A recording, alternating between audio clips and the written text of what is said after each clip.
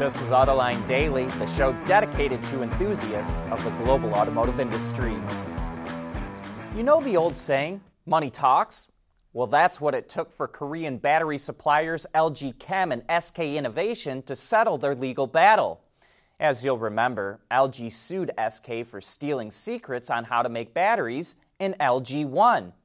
SK was going to be banned from importing cells to the U.S. to make EV batteries. And that set Ford and Volkswagen's hair on fire. Both of them had lined up SK to make batteries for them. But over the weekend, cooler heads prevailed, and SK agreed to pay LG $1.8 billion to make the problem go away. And not only did Ford and VW heave a sigh of relief, so did the Biden administration.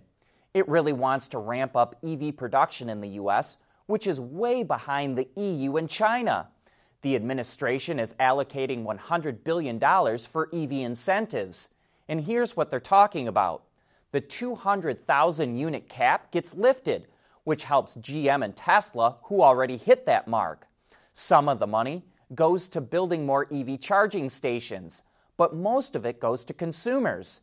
Instead of a $7,500 tax credit, you'll get a $10,000 rebate when you buy the car, but it only applies to EVs made in the U.S. The Senate is also talking about limiting that incentive to EVs that are, quote, affordable. We're just guessing here, but they may limit it to vehicles that cost less than $50,000. The White House really has its sights set on the auto industry, though. It's holding a summit today with 20 different companies to figure out how to deal with the chip shortage, which is crippling automotive production worldwide. GM, Ford, Stellantis, Cummins, and PACCAR are part of the meeting, as well as tech companies and chip manufacturers. And it doesn't just involve American companies. The Biden White House also invited companies from Europe, South Korea, and Taiwan to help solve this chip problem. Automated and autonomous driving are important developments that help make the traffic of the future safer, more efficient, and more comfortable. We are ZF. The world is changing at an ever-increasing pace.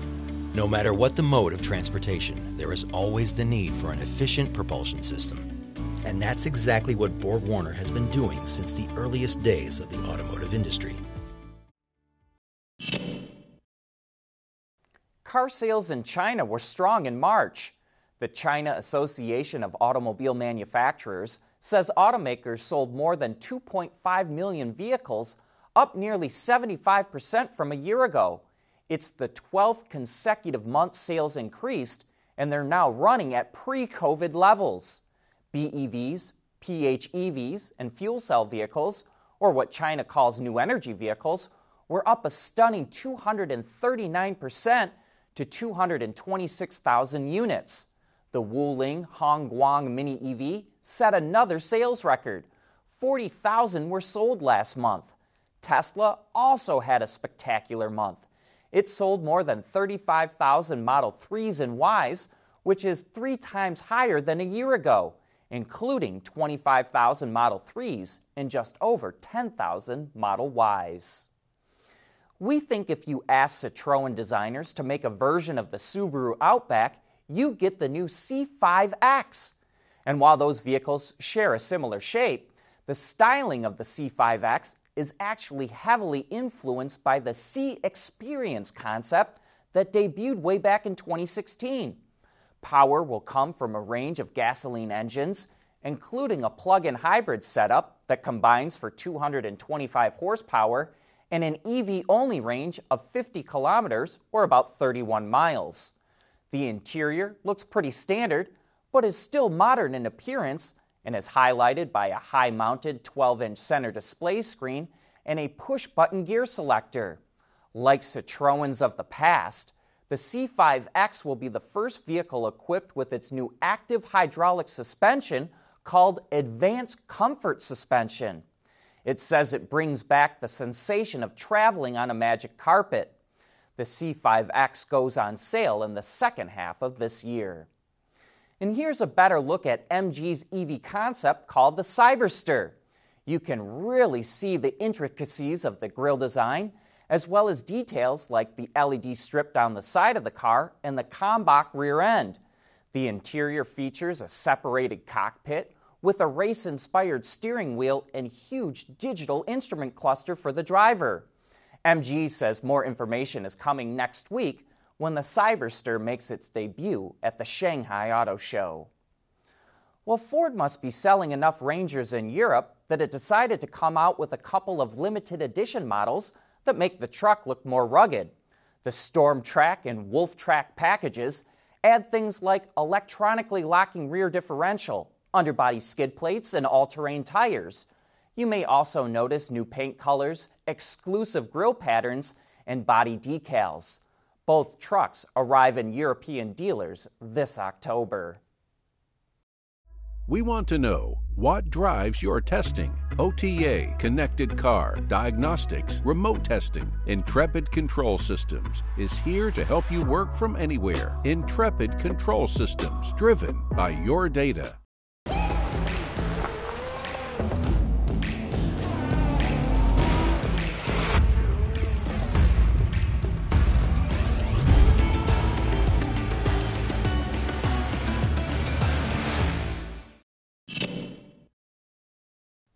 Autonomous taxis just took another step forward. Cruise, which is mostly owned by General Motors, signed a deal with Dubai to start running robo-taxis in 2023. It gets an exclusive contract to do that through 2029 and expects to have about 4,000 Cruise Origins in the fleet by the end of the decade. Dubai has a goal of 25% of all trips to be in these autonomous vehicles. Most tailgate parties involve a lot of brats, burgers, and beer. Somehow, we get the idea that's not what Rolls-Royce had in mind when it designed what it calls a recreation module for the back end of the Cullinan. Rolls describes it as a motorized cassette, and we quote here, slides open to reveal equipment, accessories, and paraphernalia personally selected by the motorcar's commissioning client, each item ensconced in its own individually tailored container. We can't wait to see what this thing costs, because last year Rolls came out with a portable telescoping seat for the Cullinan priced at $8,800. And that's the thing about selling luxury items to the super rich. As long as it's well made and looks cool, you can mark it up as much as you want. Well, I hope Mr. Dana from Canada had a chance to go through the comments from Friday's show. If he did, Mr. Dana would have realized the car he spotted and asked us to help identify is actually quite unique. It's a Volvo 262C, which was made from 1978 until 1980. Volvo was inspired to make the car after Henry Ford II brought several Lincoln Mark IVs with him to a visit to Volvo's factory. The 262C was based on the 260 sedan, but since Volvo didn't have room to build a low-volume vehicle, it turned to Italian coach builder Bertoni. It had to custom make the roof pillars, roof pan, windshield surround, cowl, and the upper parts of the doors, because the roof of the coupe is significantly shorter than the sedan. Another interesting aspect of the 262 is that it's powered by a V6 engine that was jointly developed with Renault, Peugeot, and Volvo. Only 6,622 262Cs were made in its 2-year run, which makes the car spotted by Mr. Dana pretty rare. But that brings us to the end of today's show. Thank you for watching.